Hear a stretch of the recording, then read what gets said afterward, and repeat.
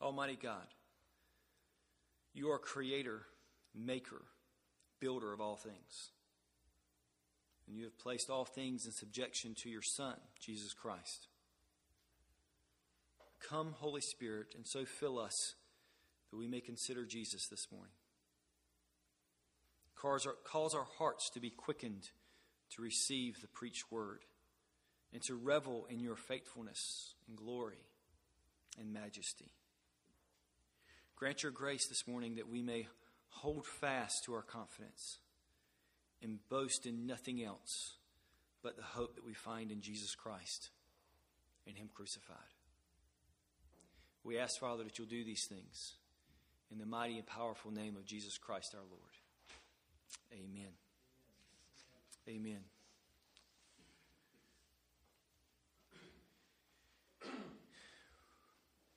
This book to the Hebrews was written to a group of Jewish believers that had just recently come to Christianity. And so they were an odd bunch. They were Hebrews and Jewish in the sense that they had a very steep and biblical understanding of the Messiah from their Old Testament. They knew the Old Testament. They had participated in the sacrifices. They understood all the things that were required for them to be good Jewish, faithful members of the Jewish faith. And now they had come to Christ, and they were a small congregation, probably on the outside of Rome. And this congregation was struggling to continue in their faith. They had considered going back and leaving Jesus Christ, going back to the rituals and regulations of their faith and their Judaism. And they were struggling. And so this pastor writes this sermon, which is the book of Hebrews. And he writes it to the Hebrews, and that's why it's entitled this. And this pastor is trying to encourage this congregation. He's trying to bolster them, give them strength, give them a place to stand in a world that seems so shaky to them. What we know historically is that just a few years after this book was written was when Nero came along and began killing all the Christians. Where was Nero killing all the Christians? In Rome. And so by God's providence, this pastor is giving strength and encouragement to these Christians who, in God's providence, this pastor didn't know this, but later on in history, just a few short years later, these men and women, children and people were going to have to lay their life down for the cause of Jesus Christ. And they're here even struggling. They're squandering. They're wondering who they are and what they need to do. So this pastor with a shepherd's heart is seeking to carefully guide and direct and shepherd and love them well. We find in chapter 2 of Hebrews that this pastor was communicating to them that they were people who are sanctified. Look at verse 11 of chapter 2. For he who sanctifies, that's Christ, and those who are sanctified all have one source. He goes on and tells this small band of Christians, Jewish Christians, that they've been given the ability to have that God has thwarted or destroyed the power of death in their life. Verse 14 says that through death he might destroy the one who has the power of death. Not only has he destroyed the power of death, but he has delivered them from the fear of death. Verse 15, and deliver all those who through the fear of death were subject to lifetime slavery. So God has delivered them from this fear of death, from this power of death. He has sanctified them. And then finally we know that in Christ, verse 17 of chapter 2, Christ has become a merciful and faithful high priest in the service of God to do what? To make propitiation, to appease the wrath of God on behalf of these people for the sins of these people. And so he's declared all these abstract, amazing truths. That was last week's sermon. And he had talked and communicated all these things to them. And then he settles and he says it all in one statement in our verse this morning in chapter 3, verse 1. He says, therefore, because God has sanctified you in Christ, because he's overcome the power of death and the fear of death in you, because there has been this propitiation, this taking of the wrath of God in the body of Jesus Christ on your behalf so that you're no longer with sins, therefore, and he refers to them as, and this is an indicative statement, this is a truth claim, holy brothers.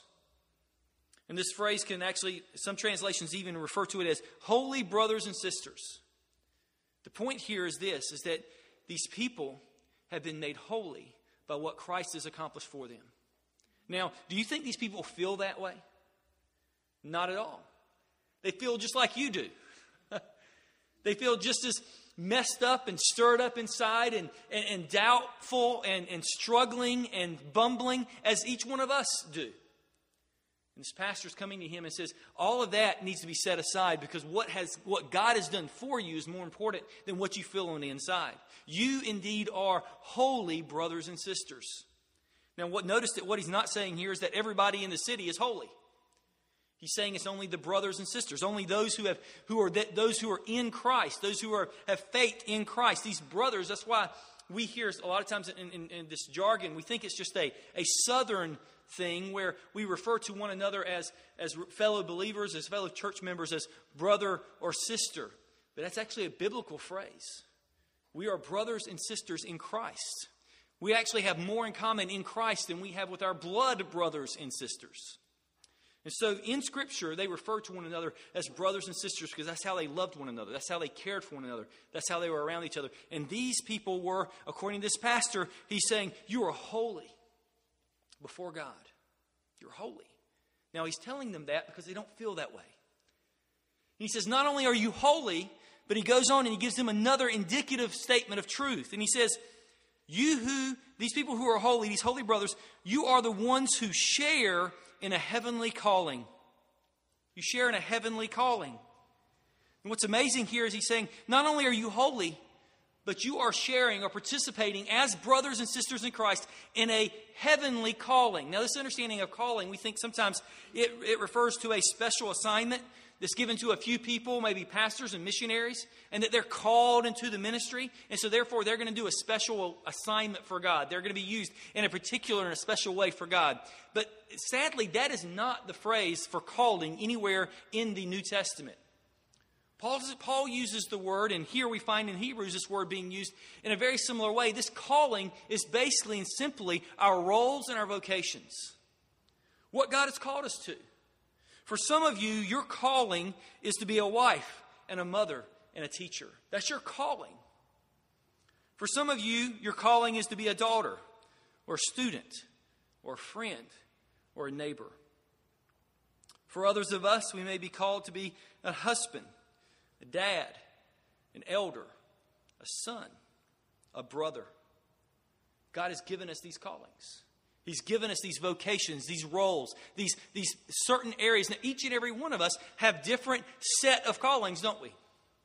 And only you are able to fulfill that calling, those callings, in the way that God has designed you to fulfill those. You're in the circles of influence that nobody else can fill but you. Brothers and sisters, I want you to know that these callings that you're in are heavenly callings. You're not just changing diapers and wiping noses. You're not just taking tests and driving to work. You're not just making widgets and keeping peace. You're in a heavenly calling. We all have to remind ourselves as believers, and this is what this pastor's doing here. He's saying, brothers and sisters, you are holy before God. And know that you not only are holy, but you're sharing in a holy and a heavenly calling. The things that you're doing day in and day out, taking care of the things that God has placed before you in your responsibilities, those are heavenly callings. You see what the pastor's doing? He's encouraging this congregation to understand that their life is not simply meaningless, but everything that God has placed them in way of roles and callings has an aim. And that aim is heaven. Are you raising your children, moms and dads, with heaven in mind? Are you going to work every day with heaven in mind? Are you caring for your siblings and those who are around you with heaven in mind? Because see, this understanding of a heavenly calling means that we do everything with heaven in mind. We find out later on in Hebrews chapter 11, verse 16, it speaks of all these Christians who lived their lives in faith and died. And yet they were living, and they were Noah and Abraham and all these guys who struggled and did all these things, and their lives were a wreck. And you look at them, and yet by faith they lived their lives. Why?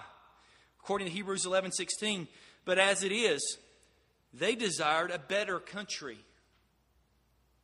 You see, they lived their lives doing all the things that God had called them to do, participating in all the things that God had given them to do. And we're not talking about these superheroes like Abraham. We're talking about ladies like Sarah who couldn't have a child. We're talking about regular, ordinary day-to-day stuff. They were living out their lives with a heavenly calling. It says, but as it is, they desire a better country. That is, a heavenly one. We live our lives out with this heavenly calling, with heaven in mind. Therefore, God is not ashamed to be called them their God, for He has prepared for them a city.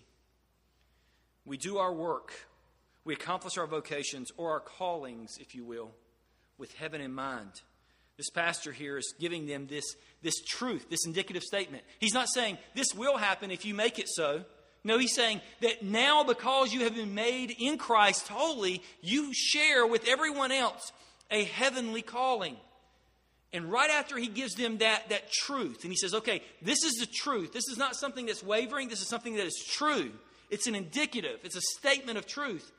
He says, now that you have that truth, I want you to do something. I want to command you to do something. This is so clear throughout all of Scripture, what God does in His Word over and over again. Paul does it in his letters. Jesus does it when He teaches. He says, this is who you are. And then He says, because of who you are, I want to command you to do something. If you are, in fact, a people who are holy, brothers and sisters, who share in the heavenly calling, I want to now give you a command. Verse 1. Consider Jesus. Consider Jesus, the apostle and high priest of our confession.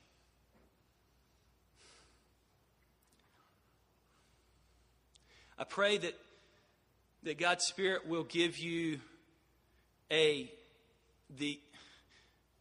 measure by which we need to adhere to this command. We live in an age of triteness. Everything has to be quick or microwaved. Fast food or YouTube clips or smartphones with quick and instant information. Everything is fast and on the go and ready. We do not spend any time considering, and this word for considering doesn't mean make a passing glance like we would on our smartphones, but instead what this considering actually, the word actually means, is to meditate on, to linger in, to spend time there, to be intentional, to be careful, and to consider Jesus. You see, we like our things that are quick and fast. You know why? Because when we consider them, we can draw a parameter around them and control them, right? I can have the exact amount of apps that I need and no more, no less. I can go into a building and I can draw and I can study every facet of that building and consider every area of that building or that blueprint. And now I can somehow control it. I can somehow manipulate it. I can make it my own. Here's the problem, folks, with considering Jesus.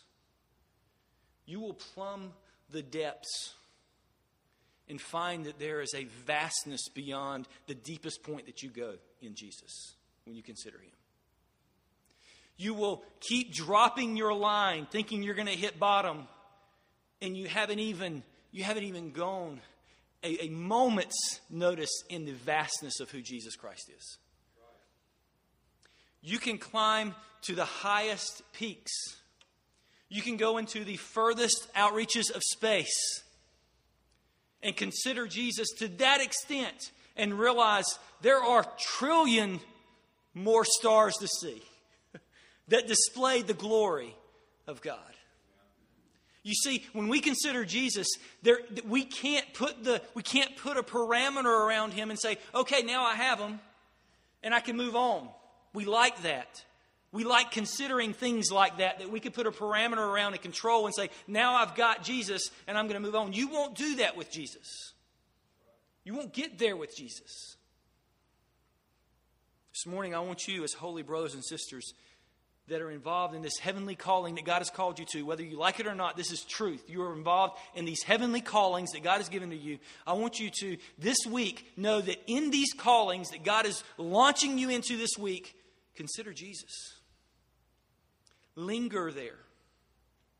Spend time there. Don't just in a trite and very flippant way like you do your microwave dinners or your everything else. Don't go there to Jesus in that way. Ask the Lord to give you time to spend with Him. Isn't it funny that we have all kinds of devices to make things easier, and quicker, and more helpful so that we can, here's the phrase, save time. What are we saving time for? Could it be that we would all do really well to consider Jesus more every day with all these devices that we are saving time with, to do things that are not helpful or even glorious? Let's use the things that God has given us and let's set aside those things so that we can consider Jesus. Let me make a more specific application. If you are not regularly and consistently coming and making Lord's Day a priority, then you need to start there with lingering with Jesus.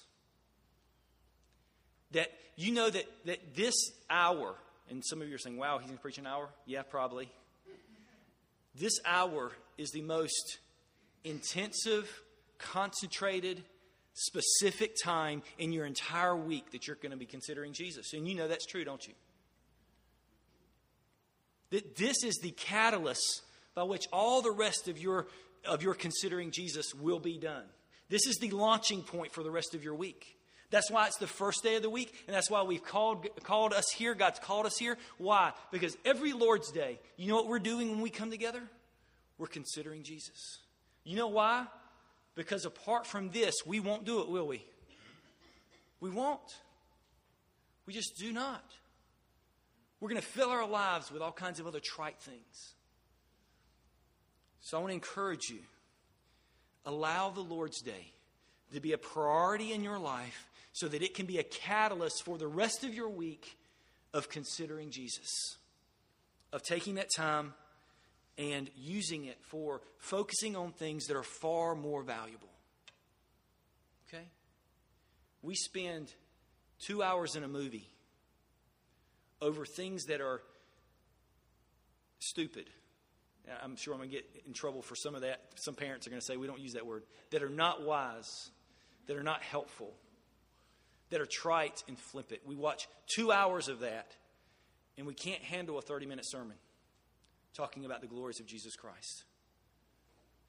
Friends, that's not a problem with the building or the room or the sleep at night before or anything else. You know what that is? That's a problem with your heart. Now, let me give you another disclaimer, and we're going to get to this in a minute, the actual working through. And I wanted to spend some time here. We are not, do not dare linger or consider Jesus for the purpose of evaluating and criticizing Him. You see, we study the paper that way. We study our websites that way. We study books that way when we read them. We like this book. We don't like that book. We like this author. We don't like that author. We read our emails with a very critical mind. Friends, the reason this author wants us to consider Jesus isn't so that we can somehow have an intellectual ability that's superior to somebody else who doesn't. The reason this author wants his congregation to consider Jesus is so they can commune with their Creator.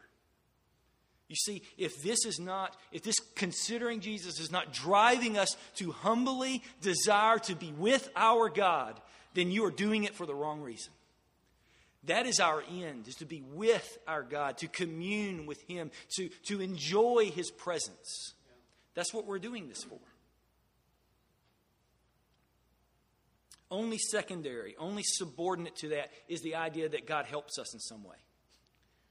But God deserves our attention, our praise, our adoration, our honor, and He deserves our communing with Him because it's for our good. Now the question then is this, and this is where we're going to get into the rest of our text this morning, verses 1 through 6. What are the things that we're to consider about Jesus? what are the three things that we're to consider about Jesus that this pastor is communicating to this congregation so that they can be encouraged and so that they can continue, so that they can, if you look at verse 6, so that they can remain and hold fast to the confidence of their faith? What are the three things that this pastor wants this congregation to consider about Jesus? Here are the three things. First, consider the faithfulness of Jesus, verses 1 and 2. Second, consider the glory of Jesus, verses 3 and 4. And then thirdly, consider the place of Jesus, verses 5 and 6. The faithfulness of Jesus, the glory of Jesus, and the place of Jesus. Let's look first at and consider for a moment the faithfulness of Jesus. Notice what this pastor does. In verse 1, he says, "Therefore, holy brothers, you who share in the heavenly calling, consider Jesus." Now, what are we going to consider about Jesus? First is his faithfulness. For it says here in verse 1, Jesus is the apostle and the high priest of our confession. The apostle and the high priest of our confession. What's amazing here is in verse 2, it says, who was faithful. Jesus was faithful to him, meaning God, who appointed him, meaning Jesus. Jesus was faithful to God, who appointed him as these two roles or titles. He was an apostle, Jesus was, and he was a high priest. And God appointed Jesus to these two titles, to these two roles, and Jesus was faithful in both of those. Absolutely faithful. As an apostle, first and foremost, we think of apostles a lot of times as the 12 apostles. That's speaking of an apostle in the sense of an office. These 12 apostles were the ones who were given the Spirit of God and went throughout Asia Minor and throughout the rest of the world proclaiming the gospel. That's what we a lot of times think of as an apostle, an office. But the word apostle can also mean, it can also be a generic term for someone who simply has a task, who's sent out by someone else. And that's what the word apostle actually means, one who is sent out. And so the idea here is that Jesus is being sent out by God with this message. And so Jesus was a faithful apostle. He was sent out by God, according to John 17:3. And this is eternal life, that they know you, the only true God, and Jesus Christ, John 17:3, whom you have sent. This is eternal life, that they may know you, the only true God, and Jesus Christ, whom they have sent. And so Jesus fulfilled this role as an apostle. Now, did he do that faithfully? Absolutely. To the letter. Exactly. He came being sent by God to us to show us eternal life. And that's amazing. Now, get the understanding here. God in heaven sent Jesus Christ to earth as an apostle, one who is sent by God to show us eternal life. An amazing gift. And God sent Jesus, and Jesus was faithful to the end to display to all of humanity who God was. He was faithful. But he's not only faithful as an apostle, but it says here in verse 1 that he was faithful as a high priest as well. Now, let me only touch on this, and this is why. Chapters 4 through 10 of the book of Hebrews is about Jesus being a high priest. And if you look, there's only 13 chapters. And so the brunt of the very middle of the book of Hebrews is about Jesus being a high priest. So I don't want to spend a lot of time on that this morning, but I do want to mention this, that the priest, the regular priest, had basically the responsibility of caring for the temple and specifically the worship of God's people. The high priest had a unique role, however. The high priest had the unique role of going into the Holy of Holies one day a year, which is the Day of Atonement, and interceding on behalf of the people's sin. He was able to go into this Holy of Holies, and he was interceding for God's people. He was mediating for them. He was going in with the opportunity to say, would you forgive God's people for their sin? It says here in our passage in Hebrews chapter 1 that Jesus was a high priest, intermediating for us. And so get this, Jesus is faithful as one who's sent by God to us to show us who God is.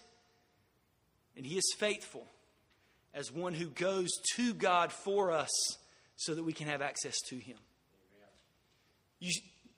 You understand the significance of this. If God never came down in the person of Jesus Christ, we would not know Him. If God only sent Jesus as an apostle to show us who He is, then we would be damned and condemned, and we would have no access to Him. We would only know that we are doomed to die and live in a sinner's hell forever if that's all God did was send Jesus as an apostle. But instead, He was faithful, Christ was, as an apostle coming down from God to show us who God is, but as a high priest to intermediate for us and on our behalf so that we can have access to God. What a faithful Savior we have, who is not only an apostle, but also a high priest of our confession. This confession we're going to learn about a little bit later. It's basically the confession that Jesus Christ came to save sinners. It's a confession of the gospel. And it has content of which we'll talk about here in another couple of weeks. Jesus, it says, according to verse 2, who was faithful to Him, God, who appointed Him. And notice what it says at the end of verse 2. Just as Moses also was faithful in all God's house. Now that does sound a little odd, doesn't it? That for some reason, the writer here has the need to throw in Moses as a comparison between Jesus and Moses. Why? Well, I mentioned to you that these Christians are Jewish Christians. They had an incredibly high regard for Moses. He was the one man that was the closest to God of any other man. He wrote the first 5 books of the Old Testament. And so Moses has incredible regard and status in the eyes of these Jewish Christians. And so here the pastor is using this Old Testament reference. And he says, in this passage, he says, just as Moses also was faithful in all God's house. And what he's doing is he's using this quote. And it's like if I used a phrase or a famous line from a movie. And as soon as I said the phrase or the famous line, you would immediately know what movie that was and what scene that was. These Jewish Christians knew their Old Testament. And this pastor mentioned a phrase in the middle of a book by the book of Numbers chapter 12. This pastor mentions this phrase, and immediately their mind goes back to that line in Numbers chapter 12. And knows that's exactly what our pastor is referencing. He's referencing the fact in Numbers chapter 12, which Ronnie read for us this morning. If you would turn there for just a moment, I want you to see something. Numbers chapter 12. This pastor in the book of Hebrews is referencing this book, this chapter, Numbers chapter 12. Now, remember where we are. We're talking about the faithfulness of Jesus as an apostle and as a high priest. And then he says he's just as faithful as Moses, who was faithful over all of God's house. Notice what's happening in Numbers chapter 12. Miriam and Aaron's a high priest, by the way, the first one. And he's in the lineage of all the priests. Miriam and Aaron spoke against Moses because of the Cushite woman whom he had married. For he had married a Cushite woman. So Miriam and Aaron did not like Moses because of a marriage that he had participated in. He had married this lady that they didn't like. It's interesting that they actually have Miriam and Aaron as if the way it's ordered here, and most would say because Miriam is first, she's the one that had the problem, and she was able to bend Aaron's ear to come alongside of her. And so here in verse 2 of chapter 12 of Numbers, and they said, has the Lord indeed spoken only through Moses? You see what they're doing? They're questioning Moses' authority. Has the Lord only spoken through Moses? How narrow a view that is. Has he not spoken through us also? You see, they're so arrogant as to say, well, doesn't God speak through other people as well? No, they go right to the chase. They're saying, is God just speak through Moses, or can't God speak through me too? And the idea here is that they're thwarting Moses' authority. Notice what it says in verse 2, and the Lord heard this. The Lord heard this. Now the man Moses was very meek, more than all people who were on the face of the earth. And suddenly the Lord said to Moses and to Aaron, basically that verse is there to say that Moses wasn't going to confront them about this issue. He was very meek and humble. And so he wasn't going to confront them about this issue. So the Lord hears this in verse 4. And suddenly the Lord said to Moses and to Aaron and to Miriam, "Come out, you three, to the tent of meeting." And the three of them came out. And the Lord came down in a pillar of cloud and stood at the entrance of the tent and called Aaron and Miriam, and they both came forward. This is not turning out real good for Miriam and Aaron. This is not a good scene for them. This is not something that they want to be a part of. They're not dancing around in the presence of God like we a lot of times think that people do. They are frightened. They are shaking in their boots or in their sandals. It says here in verse 5, and the Lord came down in the pillar of cloud and stood in the entrance of the tent. Verse 6, and God says, and he says, "Hear my words. If there is a prophet among you, I, the Lord, make myself known to him in a vision. I speak with him in a dream." He says, okay, if there were prophets among you here, and there probably will be, I will speak to them through visions and through dreams. That's how I speak to them.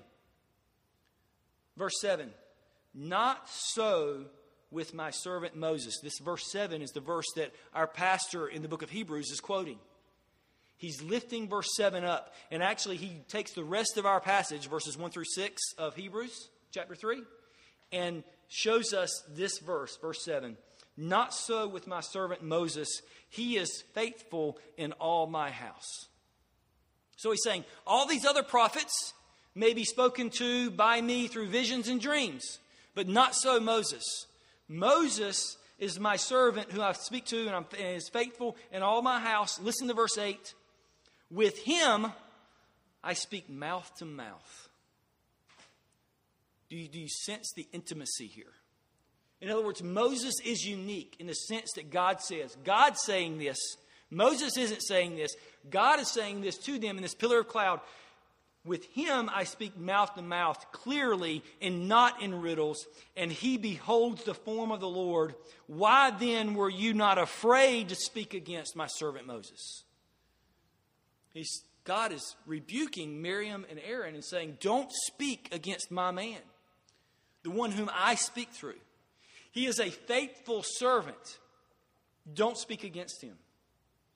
Verse 9, and the anger of the Lord was kindled against them, and he departed.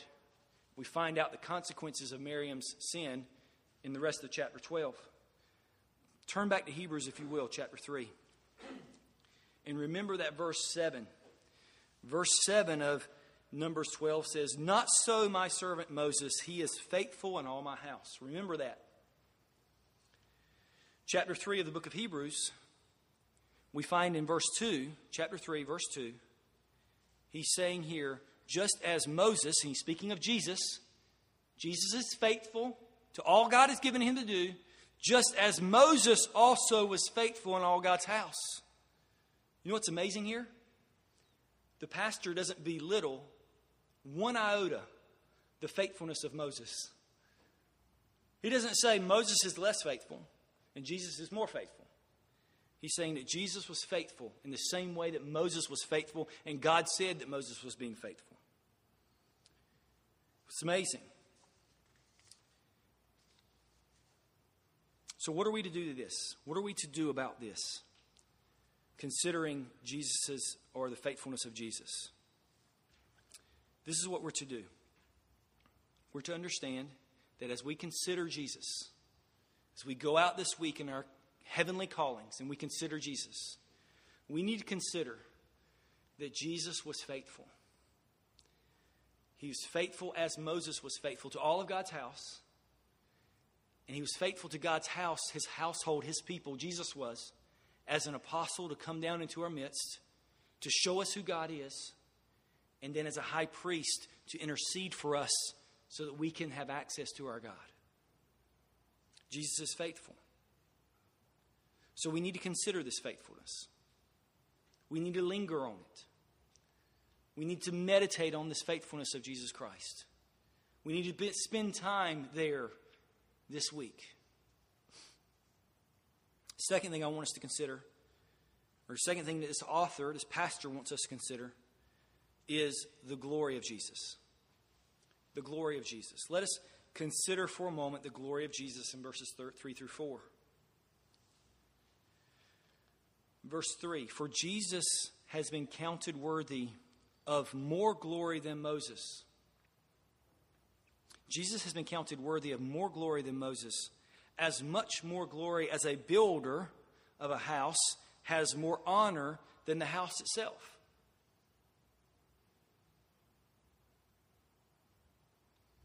The question is this.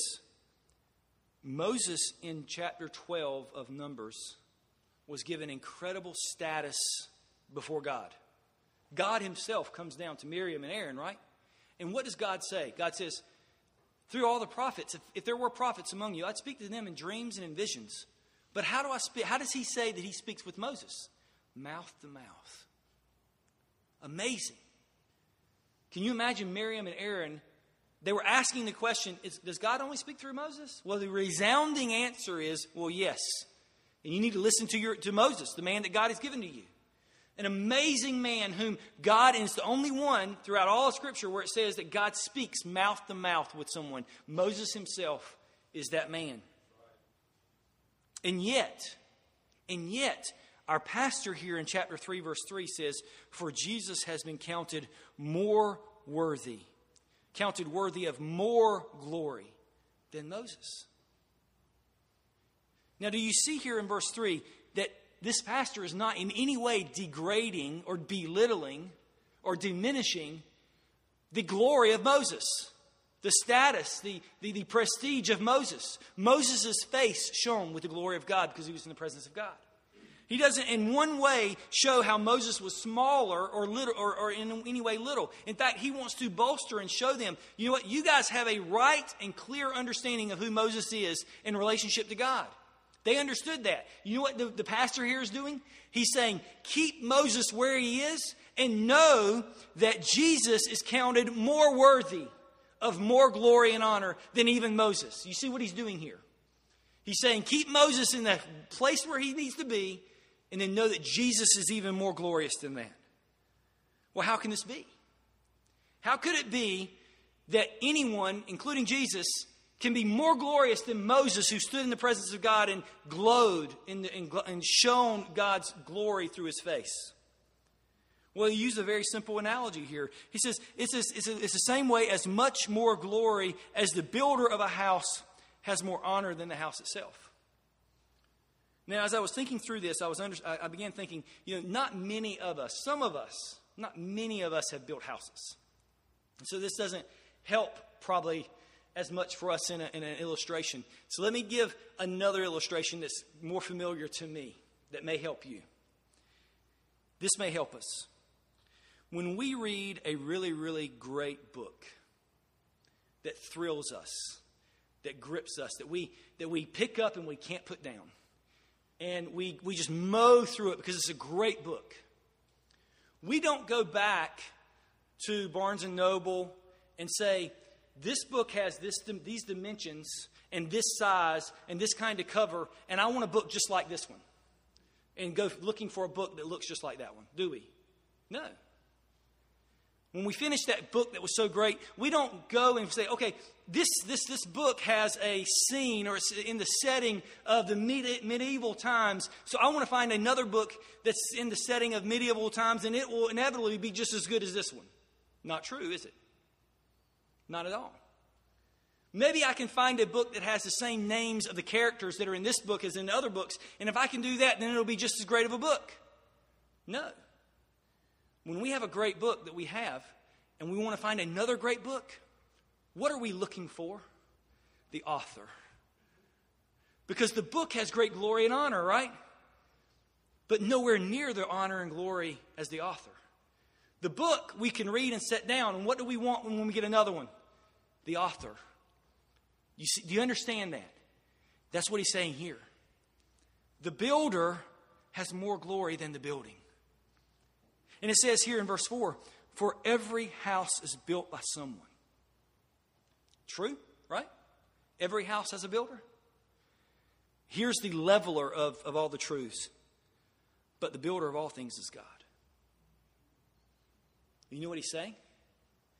God created every molecule. Every breath that you just took is God's. Everything that you own is God's.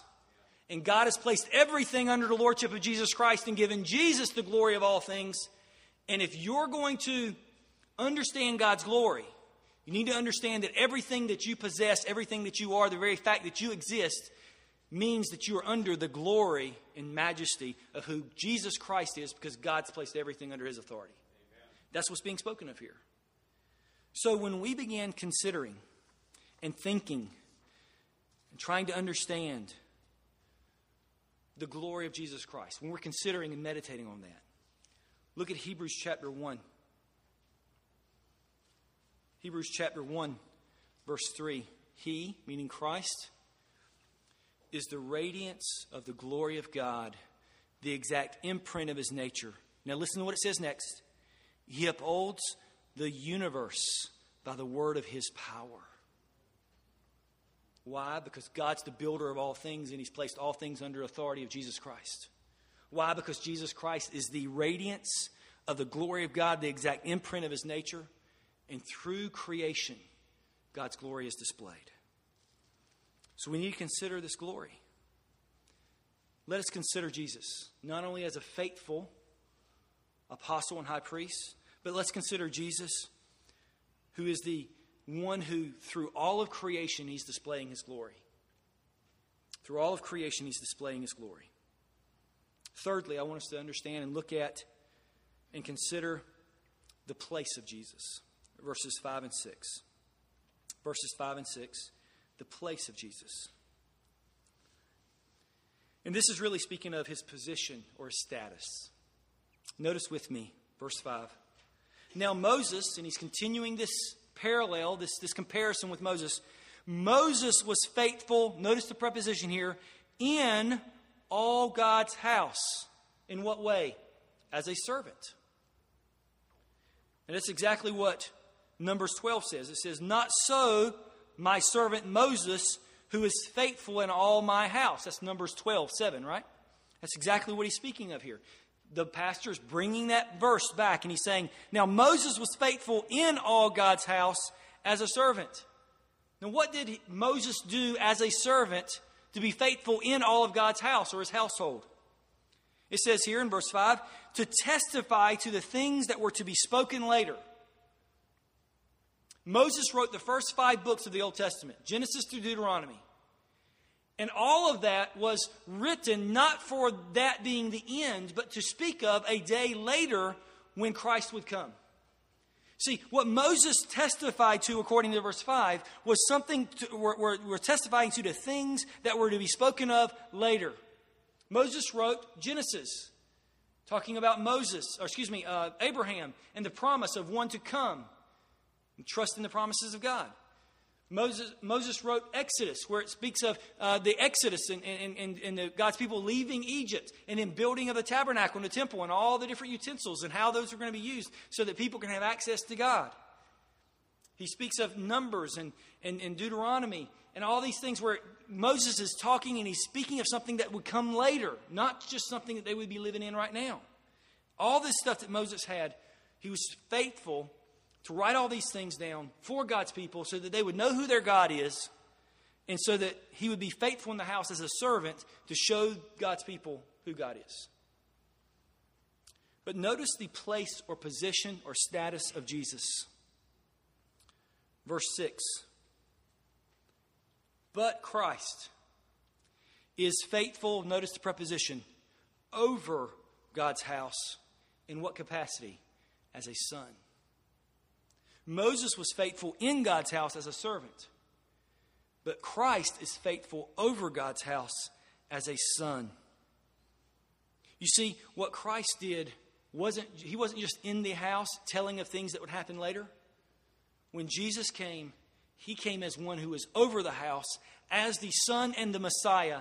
What Moses did was tell of the promises. What Jesus did was fulfill the promises. You see what happens here? Jesus' status is far more superior. Why? Because what Moses was doing was laying the groundwork, putting the foundation down. What Jesus did was build the building. He said, this is my glory. This is what I am doing. I am making for myself a kingdom. And so this pastor who's speaking to this small band of believers who's struggling in their faith. He's saying, you're holy. Brothers and sisters, you're given this heavenly calling, and I want you to consider Jesus. Consider the faithfulness of Jesus. Consider the glory of Jesus. Consider the place of Jesus. I want you to turn back with me just quickly in Hebrews chapter 1 again and notice where Jesus is. According to this pastor who was preaching this sermon, he started out his sermon in Hebrews chapter 1, verse 3, and he says, He is the radiance of the glory of God, the exact imprint of His nature, upholds the universe by the word of His power. Do you see that? After making purification for sins, what did He do? What did Christ do? He sat down at the right hand of the Majesty on high. Where's Christ? He's at the right hand of God the Father, interceding for us as a high priest. You see the encouragement? He's saying when you begin considering Jesus and thinking upon Him and meditating upon Him, I want you to consider His faithfulness. Consider His glory. Consider His place. Consider His place. Now I want to close with this passage, and I want to deal with this just a bit. We've got just a little bit longer, so don't. I'm not closing meaning like 5 minutes. I'm closing like in 10, 15 minutes. So give you a warning here. Verse 6. Let me read it, and then I want to come to it. I want us to look at this morning. If you've been dazing, not wondering what in the world's going on, ask God to give you attention right now. Okay? And we are His house, if indeed we hold fast our confidence and our boasting in our hope. And we are His house, if indeed we hold fast our confidence and our boasting in our hope. I've been using the word house primarily as it was used in the book of Numbers, which is probably better translated household. There's a couple translations that actually translate it that way. You see, a house is understood as a structure. But what was spoken of in the time of Moses was not God's house in way of a facility. You know why? Because in Numbers, where were they? Wandering in the wilderness. They would love to have had a house. They were wandering around in tents. When he speaks of God's house, he's speaking of this household, this group of people. That's in fact how God has spoken of His people throughout the centuries. God never desired for a people to be stuck in a facility or in a structure like the temple. It was only foreshadowing something different.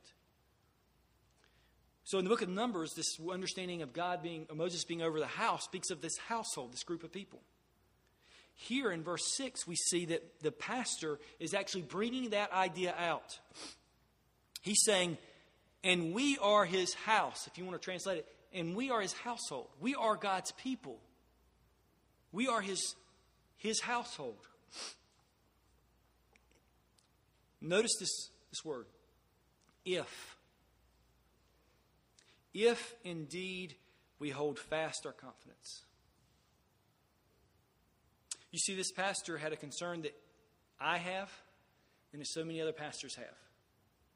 He's preaching to this congregation, and he realizes in his congregation that there are those who are superficial professors. Much of this book speaks to this because what he's trying to do is he's saying, guys, this is going to get harder before it gets easier. This thing called the Christian life, the Christian journey, isn't a game. We're not playing for trifles. We're playing for keeps. These moms and dads were having to consider whether they were going to baptize their children because they knew that when they baptized their children, when their children were 8 years old and said, I believe in Jesus, they didn't let them get baptized then. You know why? Because when a child was baptized, you know what the parents were saying when they were baptized? That child is old enough to make this confession and die as a martyr for their faith. That's why children weren't baptized in the early church so early on, because they took it seriously. They said when a child is able to make a decision to come to Christ to the point that they'll lay their life down for it, that's when we'll baptize them. You see what these parents, these moms and dads, these people that have these heavenly callings, they were struggling on whether they were going to continue. Is Christ enough, or do I want my baby? Is Christ enough, or am I willing to lay down my life and leave my family? You see, they were asking these very serious questions. And this is exactly what they had to face just a few years later, as we know from history. Nero took Christians and put them on poles and covered them in tar and used them as lights for his roads. They would take, specifically, this was later on after Nero, but Christians specifically, they would take, when the Baptists came along and they were fostering and encouraging people to be baptized as believers, there were those who would tie families to a stake at low tide and say, well, if we're going to kill them for what they believe about believers' baptism, we'll drown them. And then as tide came in, the father and the mother was having to communicate to the children, hold to your faith. Stand strong. Do not be a false professor. Can you imagine how difficult that is for a parent to tell their children, stay with it. Christ is enough. This pastor knew that these people would be facing this. We don't face these kind of things today, folks, but I am convinced that in this congregation, there may be false professors. So this if this morning in verse 6 grips me, and it should grip you. For this morning, I want us to understand that there are two kinds of people in here this morning. And this is difficult for me, so help me here. There are those here this morning who are convinced that you're saved, and you're not. You are indeed hardened in your own deception. You've convinced yourself that you're saved, yet you take sin lightly. You flippantly go about your life doing the things that you want to do, living your life your way, doing the things you want to be a part of. You have no regard for God, His church, His word, anything, and you are convinced because of some decision you made when you were 8 years old at a children's camp when you were crying, then obviously I'm saved. Friends, you are not a Christian just because you say you are. You are not a Christian just because you were baptized or you walked the aisle or you did some event that now you feel like solidifies that. Hell is going to be filled with people who were convinced that they were okay. Understand that if you are in that place, you need to understand that you are in a very dire situation. Hell is for eternity. Now, some think that that's not helpful today, to place question marks in everybody's mind of whether they're saved or not.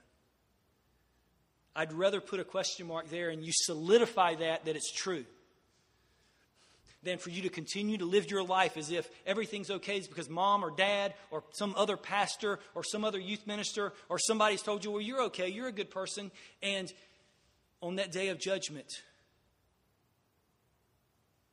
depart from me, I never knew you. Now, there's a second group of people here this morning that my heart, I don't know how to best minister to you. There are those of you who this morning, that after every sin that you struggle with, you believe you become unsaved. Every sin that you come to, you're like, dear God, how can I be saved? I still struggle in these very things that when I was an unbeliever, I struggled with these things, and now they're still here. Lord, am I really saved? You're constantly becoming before God, beating your chest, crying out to Him, saying, God, please be merciful to me, a sinner. I continue to live this way, and I don't know how to work away from it. Lord, give me repentance. Lord, give me mercy. Lord, help me with this sin. And so do you see the predicament I'm in this morning? There are those who are comfortable that I would like by the power of the Spirit of God to convict. And then there's those this morning that feel condemned, that by the power of God's Spirit I want to comfort. And so I'm going to trust, and I asked as I was preparing this message, Lord, by the power of your Spirit, I pray that you will you will afflict the comfortable and comfort the afflicted. And my prayer is that the Spirit of God will do this in your midst. The question I want to ask this morning is, How can I know that I'm truly a Christian? How can I know that I'm truly a Christian?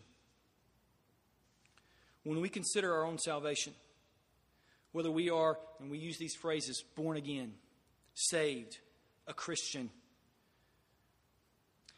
are we able to find assurance when we ask, well, am I living for the Lord? Am I being faithful? Can we find assurance if we begin preaching to ourselves and saying, you know what? I'm a good guy. I'm worthy of the salvation that God has. I mean, I'm not as bad as everybody else. I'm a pretty good person on average kill. I'm worthy. Or can our assurance be considered on the basis of, I go to church, I'm in the choir, I'm an elder, I grew up in a Christian home, I have everybody around me in my workplace thinks that I'm saved, I have great status and position where I'm at? You see, this passage here in verse 6 says, we are his house if indeed we hold fast. We hold fast. That word speaks of to remain, to endure. Our confession of faith says we believe that such only are real believers who endure to the end. So the question for you this morning isn't, what have you done in the past? See, when you begin thinking of your salvation and whether you're a Christian, the issue is not, well, did something happen to me back sometime at some point? Now, God may have saved you back then, but the question is, are you right now enduring? Because if you're not, then you are not. The question isn't what happened in the past. The question is, what is God doing in me right now? Where do we find our assurance? Well, it says here that we have to have this holding fast in two things, two objects. Do you see this here in verse 6? The first object of the holding fast is in our confidence. In our confidence. This word for confidence is used two other times in the book of Hebrews. Let me read those to you.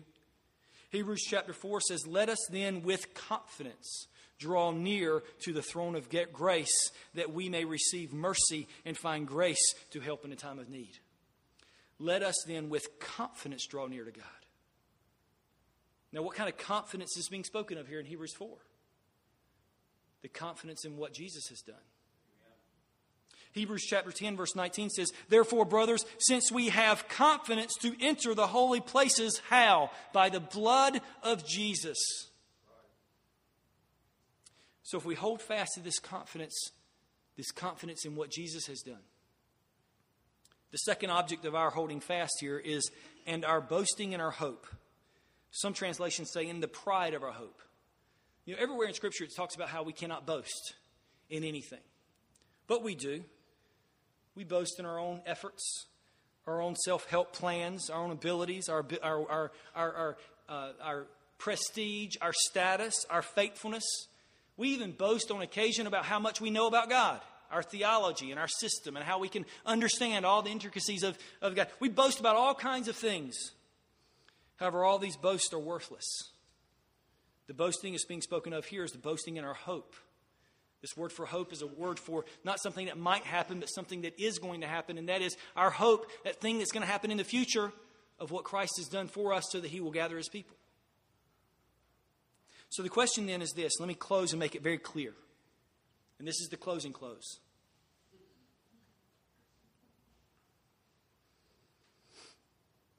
We are his household if indeed we hold fast to Jesus. Not in our faithfulness, but in his faithfulness. Not in our worth and glory, but in his worth and glory. Not in our place or position in this world, but in his place at the right hand of majesty. See what this pastor's doing? See, he's come full circle.